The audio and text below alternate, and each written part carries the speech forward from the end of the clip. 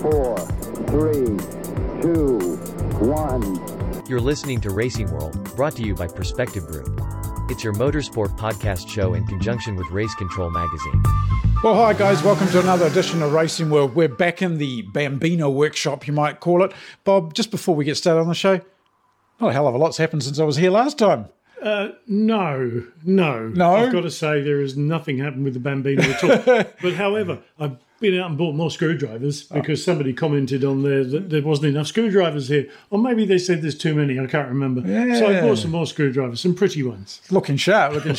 Well, eventually we will do a show about the Bambino and its progress. Don't hang about, but just don't say that. That could be an awful long time. That could be Series 93. Loads of Kiwis around the world competing in motorsport over the weekend. We've got so much for you in this show, but we thought we'd kick it off straight away with IndyCar. Well, yes, onwards to the IndyCar part of the show today. And Road America, isn't it an amazing venue? 4 miles round, one lap, 4 miles. About a 147, 148 minute lap. It's an extremely long lap, extremely fast corners, challenging uphills, downhills, long sweeping curves, you name it, it's got it. It's a spectator's joy. It's set in a national park in the Wisconsin area, so it's just fantastic. And as Joseph Newgarden said after qualifying, it's a track that IndyCar belongs at, and I think he sums it up very well. And it is a track, it just shows how good these cars are. Of course, tables were to turn for Newgarden during the race, and there's some interesting stats that have come out in relation to all of those sorts of things. Newgarden has led out of the possible 125 laps of racing that we've had over the last couple of weeks. Newgarden has led 99 of that 125 laps and still not come away with a win. Penske have been leading 3 races. That's Will Power, Joseph, twice, with 4 laps to go, and still not converted a win. We now have two-time winners, with Alex Palou getting his second win today as well. So how'd the race go? Well, it had lots of drama, really, didn't it? But I think one of the most amazing sights was one of the pit stop sequences where 22 of the 25 car field pitted and then exited the pit lane. And look at this vision of the cars. Think of the crews in the pit lane. This is dramatic stuff at its finest, really. And all credit to all of those guys. A little bit of wheel banging, but not much. But just think of the guys working in pit lane. That is an incredibly crowded pit lane. Looking at the race then, well, really, it was Joseph's. He kind of owned it. There was some other leaders that were in amongst there, like Max Chilton, Kevin Magnussen there for a while, which was fantastic on his debut. But they were all out of phase, and eventually the fuel stop cycle played round, and it was always going to be Newgarden, Palou, someone from around that area. And unfortunately for Joseph, with that gearbox issue where the car wouldn't change up, it would only change down. It was just worse and worse and worse for him, and he got swamped by the field at the end of the day, and that's an incredibly hard thing to take. For Alex, it's the complete other extreme. He knows now he's in this championship hunt.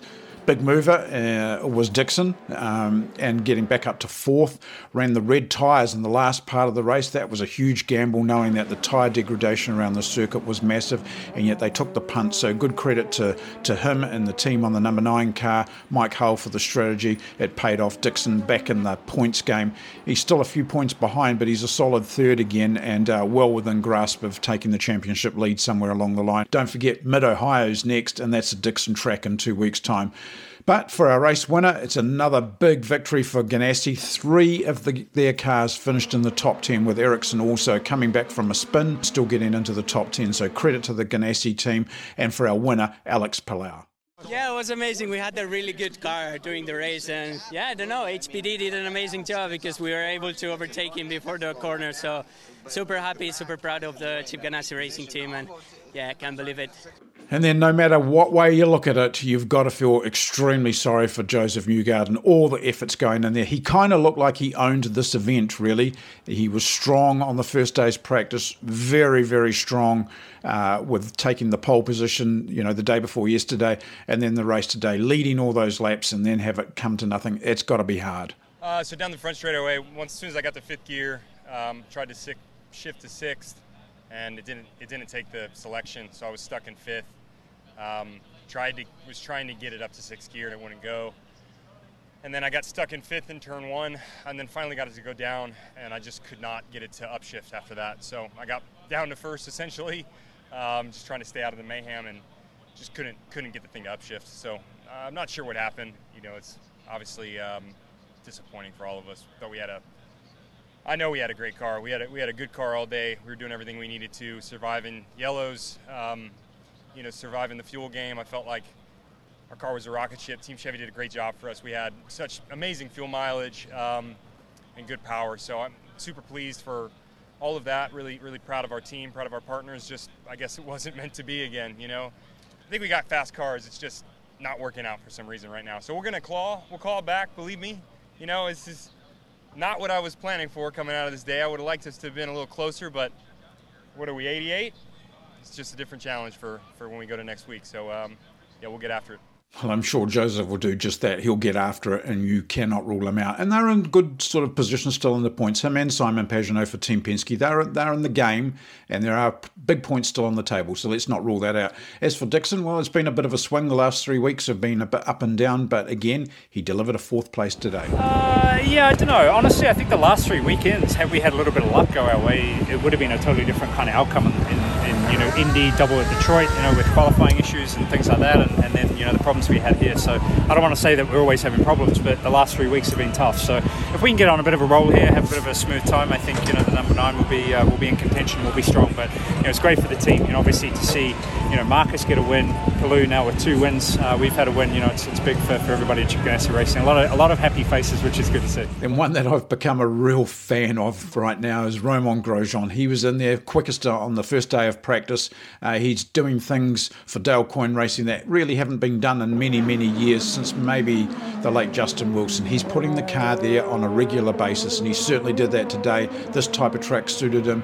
Phenomenal drive, aggressive, planned, well calculated, and it was just great to see Romain back in the hunt once again. Hey guys, top 5 in Road America. What a day, what a race. We had some really cool battle out there. It was a wild race, but we really made some good setup change from warm up to the race, and the car felt good. Managed the degradation of tires pretty well, so really pleased with the work of the team, and hopefully more fun races in Mid-Ohio in a couple of weeks. And then, as I mentioned earlier on, you know, these Ganassi boys, they're all scoring points this year. Marcus Ericsson had a spin in the race and still managed to get back inside the top 10. It just shows you the level of performance that's coming out of the Ganassi group right now, and everyone at Woodland Drive must be thinking, yes, we're on to this. But that comes from hard work, and that's how you reap the rewards. And that's not taking anything away from Jimmy Johnson. This was always going to be a very hard year for him, but he's starting to creep up the field as well. So good performance from him again today, but importantly, another good, solid performance from Marcus Ericsson. Yeah, so race here in Road America. I think it was a race which had a bit of everything for us on the 8th car, the 8 Husky Chocolate Honda. Started off well. We were running strongly, making positions, moving up the field. So it was looking really good. But then I did a big driver error out of turn 3 and spun. Couldn't believe it, but yeah, that's what happened. Luckily, the safety crew came out and restarted our car, so we could keep going on the lead lap. And then from then on, you know, it was all about, you know, getting back, and I did some awesome overtakes. The guys did perfect pit stops and strategy, so to get back to P6 there after that spin in the middle of the race was pretty cool. So happy with that, but and great for the team with Alex win. Well, as Marcus says, it's great for the team, and they play a team game at Ganassi. I've always seen that. I've seen it firsthand. They play a team game. They never point fingers at each other. They take it as a team. They win as a team. They lose as a team, and that's the way you win championships, as a team, regardless of which driver it becomes. So it'll be interesting to see how that one plays out, because I think it could be a nice little Alex Palou, Scott Dixon play out just yet. Another driver that was sort of become a bit of a super sub in the last 2 weekends, he's been with 2 different teams, was Oliver Askew. Great to see him back in the car after all the dramas he had last year, and a good, solid performance for Ed Carpenter Racing today. Hey everyone, Oliver Askew here. Just finished the race here in Road America for Ed Carpenter Racing in the Direct Supply number 21 car. Honestly, it was a really enjoyable race. Struggled there towards the end with some strategy options that didn't really play out, and then it ended up playing out for us. So we caught a yellow there at the end that helped bunch the field up, and we were on new reds and were able to pass a couple of cars to finish P12. So yeah, very happy about that. And yeah, thank you to Ed Carpenter Racing and everyone for the opportunity. Well, apart from the return of Oliver Askew for 2 weekends in a row, we also saw a few first-time drivers at this track. One of them, obviously, Kevin Magnussen, and the other, Aaron McLaren entry. And then Cody Ware making his debut. Good, solid performance. A 19th place finish for Cody Ware. Not really a lot known about him. No IndyCar experience as such. Team had very little experience, but a 19th place on debut, that's not too bad. Man, what an awesome debut here at Road America. Came home P19. Really happy just to race hard all the way to the checkered flag. Got to learn around some great people. Raced hard, learned a lot, trying to figure these things out. So just really couldn't ask for a better day. Thanks to NerdTech ODT, Jailcoin Racing, Rick Ware Racing, and everybody that made the day possible. Just super glad to be here. Well, there you go, Bob. Another IndyCar round. 2 Kiwis in there. It wasn't bad, was it? It was a bloody good race. It really was a good race. I love that 4-mile circuit. Man, that's cool. Grosjean said, I think, that it reminded him of Spa. And I can understand that. Trees, not exactly Spa, because it would have been cold, wet, raining. It would have been all sorts of other things. But yeah, certainly a great place to be. Joseph Newgarden, it doesn't matter what you think about Penske. Just such a shame. And Scott McLaughlin, I don't know, maybe the euphoria of the first couple of 3 races has suddenly got to him, and he's now realising he's got to work. The talent is still there, no doubt about that. No talent is still there. He's just got to learn other things. It's the realities of IndyCar now, isn't it? Yeah, people are getting, all those IndyCar drivers are getting their elbows out, and they're starting to get a bit tough on things. So there were good bits and bad bits all the way through. But the good bit was, what a bloody good race. It was a good race. Bodes well for Mid-Ohio in a couple of weeks. I just think that these are circuits, as Joseph said, these are circuits that an IndyCar was built for. Yeah, precisely that. IndyCar is either that sort of circuit or an oval. Yeah. Not the street courses. Street circuit? No. They bring money in from, it's like Formula One. It brings money in from the city. It brings money in from having spectators sitting there. But no, you've got to see those cars, like Spa for Formula One, you've got to see those cars out in the open racing for what they were designed for. Simple as that. Well, moving on, massive weekend for New Zealanders around the world in motorsport. Not quite sure where we'll start, so we'll go DTM, Liam Lawson, DTM, the German Touring Car Championship, the Deutsche Tourenwagen Meisterschaft, as it's called, now GT3, effectively. Yeah, because it's certainly not DTM look of old, is it? No, going back to his first race in Formula 2, he won the race, his first race, his debut race. Going straight on to DTM, he wins his first race in DTM. Liam Lawson, what a staggering performance. His second race, maybe not so good, but he had 55 kilos of extra ballast on that car, and he was kind of turned around. So I think the second race would have been, equally as impressive. His driving was impressive, but what a good performance from his point of view. Nick Cassidy as well, I've got to say, in Formula E. I tried to watch Formula E from Pueblo, Yes, so did I. I had it all recorded. Practice 1, practice 2, qualifying, race 1. I lasted 3 laps. I'm sorry. I will, as I've said a dozen times before, I'll support Nick and Mitch and whichever Kiwi else is in that series, but I can't watch it. I just can't watch it. I'm still a little bit opposed to because of the shape of the cars and the bodywork on the cars, a bit of the biff and bash. It's not, I don't know what it is. It's hard to watch, isn't it? And that circuit wasn't pretty. No, really. Nice try, but it wasn't pretty. Wasn't pretty at all. Anyway, congratulations to Nick Cassidy, his first podium, second position in race 2. He crashed in race 1, but so I read. I didn't see it, I've got to say. Good on him. Just before we leave Liam, isn't it significant that he takes his first DTM win in a Ferrari at Monza? I know. How cool's that, eh? I know. How cool's that? When's the last time a Ferrari won at Monza? Yeah, and in the German Touring Car Series as well. Yeah. But anyway, other things that happened, local rally, South Canterbury. Yep. Hayden Paddon became the New Zealand champion. For already the third time, in that rally. I didn't see the rally. I read a little bit about it. There was so much to watch this weekend. I found myself, my arse glued to the chair, to the sofa. By the time you go through all the supercars and then everything else, everybody. Most people watching this will have watched some sort of motorsport over the weekend. Well, I watched the bloody lot, well, except Formula E. I watched everything. Supercars would go to, really. Shane Magizbergen, what a staggering. He would have won 3 out of 3 if they hadn't had the pit stop screw up on a mechanical fault on the rear wheel.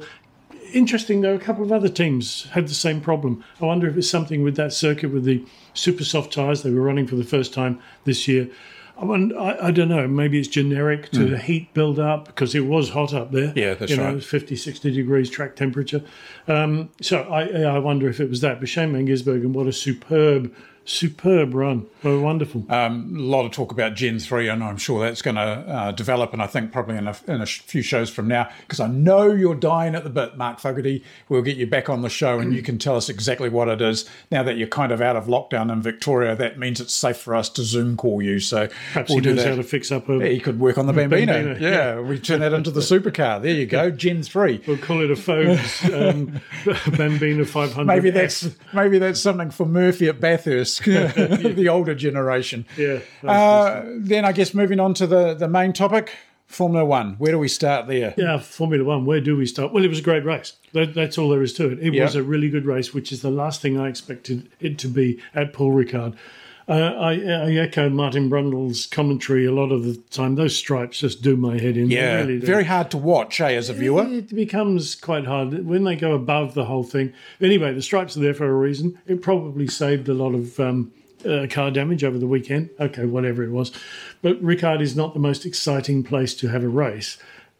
It is a very good test circuit. That's why people go there. But because it's a good test circuit, it's not necessarily translating to a good race. But like Barcelona. But the cars made it a good race. Those who really had a good weekend, well, Max Verstappen for a start. In the end, Perez in the other Red Bull, they had a fantastic weekend. I think McLaren, they had a good weekend. Lando Norris and Danny Ricciardo, they were racing between themselves and did well. Fernando Alonso, we saw him gradually come back. He's just crept up to the top a little bit there. They're improving that car. George Russell had a good weekend. George Russell, he did. Best certainly. result in a Williams for him. Yeah, he did certainly. And to a certain extent, Vettel. And I suppose you can tail onto that Stroll because he started at the very back. So that car is improving in its speed, and Vettel is certainly improving in its speed. Others who didn't have such a good weekend, Ferrari, what the hell happened there? Somebody punctured their tyres, they were in the game for a little bit, and then they weren't in the game, and then they really weren't in the game. In the race, they weren't in the game at all. No. I think Carlos has got the measure of Leclerc at the moment in the inter-team battle. In many ways, I don't think that's done and dusted yet. I think it's going to change a little bit. Clearly, Sainz has adapted to the car faster than you would think, certainly faster than Ricciardo's adapted to the McLaren. So, I don't know. Who else? Bottas, Well, I was going to get to the Bottas subject. The argument with the team over the team radio. Oh, that's fair enough. Yeah, but is this just more signs of the fact that this whole contract renewal thing is starting to do his head in as well? Well, maybe so. Maybe he's just pissed off that he was denied the chance to be on the podium. Oh, yeah. And he was kind of playing the team game. But apart from Bottas and apart from Hamilton, it was Mercedes that got it wrong. Mercedes still, to this moment, I was reading about an hour ago, and this is Tuesday after the race when we saw it, Mercedes still don't know where half a second went that Max Verstappen got in front of Lewis Hamilton. They can account for two seconds, but they can't account for the 2.5 seconds. They have got no idea. So that was clearly a screw up by them. Yuki Tsunoda's still struggling, isn't he, with that? A little bit now. Well, when you put him in context with Gasly, and Gasly's shining doing right now. Doing really well. So it was a weekend of ups and downs for lots of people. But once again, like IndyCar, it was a bloody good race. It really was. Yeah. And that's the sort of thing we want to see at the front because things were happening all the time between those two drivers. There was intrigue if you looked at the times, I mean, I've got 2 or 3 screens open looking at times and all sorts of things. It was an intriguing race. It was an intriguing race on the track as well, as was Formula 2, incidentally. I don't know if anybody saw the main feature race of Formula 2 there, which young Doohan, Jack Doohan won, Mick Doohan's son, he won it. It was in the wet and he drove really well. That was quite a good race at the front. So suddenly, Paul Ricard, what's gone on? They've changed the surface a little bit. They've profiled a couple of little corners. I don't know what the difference is, but suddenly the cars are racing with the drivers. Just hard to watch as a television thing because of all those painted lines and everything. It kind of gives you a bit of a headache. But from a racing point of view, if you're a driver, the only thing that I thought of as a driver is how you get your reference points, like on a normal track. Let's use, say, Silverstone as the example. You know certain landmarks. There are no landmark references, No, not are really. there? No, you know? no. But anyway, it is what it is. They move on to Red Bull Ring now. They do for a couple of weeks there, so they can relax. Well, it's going to be very strange because the entire Formula One paddock has to wear masks. Nobody else in Austria needs to wear masks. So as soon as they leave the paddock, they take the masks off. COVID masks, of course. Hey, don't talk to me about masks. Yeah, no, you're going to Tokyo. You'll find out all about it. But yeah, I'm looking forward to that. And, you know, honestly, I don't know who's going to win. I've got no idea who's going to win. I think the maybe the momentum, if there is momentum in motorsport, which I doubt, but whatever momentum there is goes with Red Bull and Max Verstappen. Yes, it does at the moment. Perez is looking stronger and stronger when he needs to be. So, yeah, who's going to win? I don't know. I really don't know. Is anybody else going to butt into those 4 cars? Anybody else going to butt into those 2 teams? Well, you know, you could say McLaren. And it's great McLaren finished, you know, off the podium, but 5th, 6th. But they were a minute or nearly a minute behind the leaders. Yeah. Nearly a minute, 55 seconds, I think, in the end, behind. So you could say, yeah, look at the points. They're wonderful. They're beating Ferrari. But all the rest of the teams are just nowhere. They're just nowhere at the moment. So they've really got to do well there. But anyway, I thought the whole weekend was great. I want to say again, Shane Van Gisbergen in supercars. Good racing. It was very good racing. Lots of leaning on things, lots of people making mistakes. Shane Van Gisbergen, again, his overtaking manoeuvre on Di Pasquale, race 1, where he went down the inside and just muscled his way through. I don't know how Shane does that, but he did it. Yeah, and he'll do it again and again. And the confidence in the car as well, knowing that the car's going to hold underneath you. Yeah. So, this weekend we've got almost the same, no V8 supercars. We've got almost the same thing again with Formula One and IndyCar because they're all out again. Week off for IndyCar. Yes, that's right. Sorry, there was talk of moving that, but it's not. I'm looking now. at the old calendar and stuff. So, we've got more to come. The interesting part, which kind of applies to all of these championships that we talk about here on Racing World, is the fact that we're virtually July now. We're at that halfway point of the seasons for most categories, certainly for IndyCar, pretty close to Formula One, certainly close for Supercar.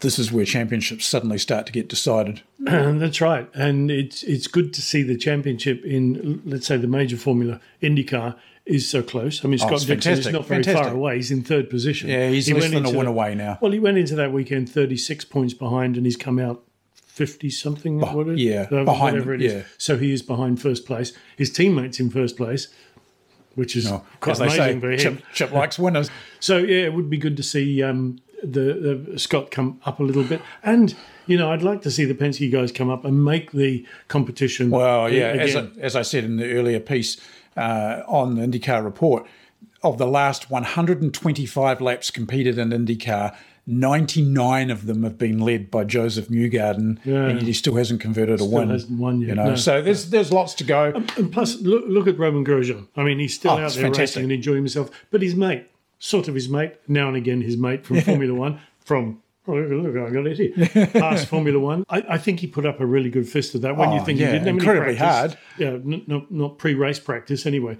Practice is in the racing weekend. Getting into a car like that at a track like that, up against those guys all muscling themselves around, I think he did a very good job. I really do. No. And I think if he ever gets another chance, because I think, he's maybe not going to get another chance this year unless there's another stand-in. I think we'll see both those drivers that were down, Rosenqvist and VK. They'll be back, and Askew did a great job as a sub. That's strange, isn't it? He was really up there all of a sudden. Yeah, it was just great because I think he got a bit of a tough blow after the crash at Indy last year. But it's just fantastic, And once again, thank you guys for taking the time out of your days to either listen, because I've had a lot of people say that they listen.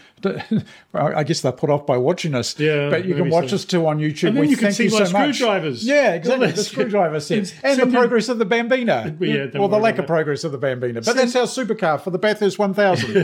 We're in about year 2050. And send in your suggestions for different size screwdrivers. Well, just everything that you want to know. We're here to try and help you. Next week, I'm coming from, and we'll hook up with Bob from the Motorsport New Zealand Elite Academy in Otago. So I might have to pack my thermals for down there probably, won't I? Yeah, I think you will. We always had to every other year. Yeah, thanks. Another note on that, it's a shame that Marco Giltrap cannot make it because he was selected to go to the academy this year, the Elite Academy. Obviously, his accident at Taupo has precluded that. That's a bit of a shame. Marco Giltrap, I hope he gets well. He's a budding young driver. He's not the loudest guy out there in terms of yelling his own skill and talent, but he's got skill and talent, and he's going to be going to be a good race driver if and when he comes back soon, I hope. Yeah, we'll miss you, Marco, but there'll be a lot of other things that we'll be able to bring to you from Otago. And then, yes, as it's been documented with the mask wearing, I'm off to Japan for the Olympics. I'll be catching up with Bob across the entire time. The show won't stop. We'll use that Zoom technology once again. You can go and sit in the Bambino or whatever to connect with me. I'll be in my room, probably with my mask on, and we'll catch up with you on Racing World. Thanks so much once again.